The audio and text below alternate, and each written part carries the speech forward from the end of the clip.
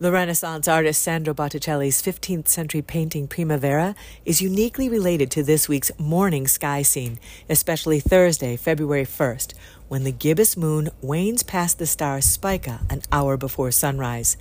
I'm Mary Stewart Adams, and this is the Storyteller's Night Sky.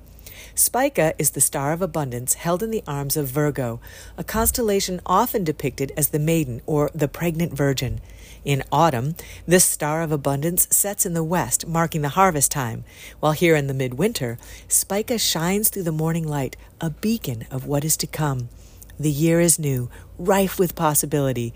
Then, halfway through the season, a turn occurs, and what will come begins to announce itself.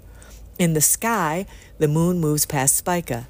In the calendar, it's the halfway point in the season, when many different cultures celebrate the mystery of inner light, literally the light in the belly.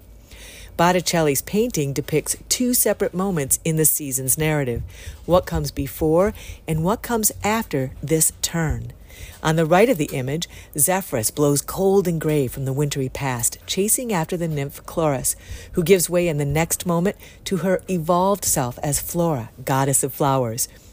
On the left, the three Graces dance a rondel, arms upheld and fingers interlaced beside Mercury, messenger of the gods and herald of what is to come, guardian of the garden in which the scene unfolds, where the fruit trees are laden with oranges, symbol of fertility.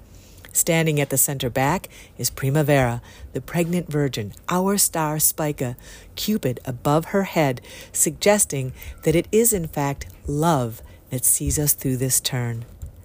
I'm Mary Stewart Adams.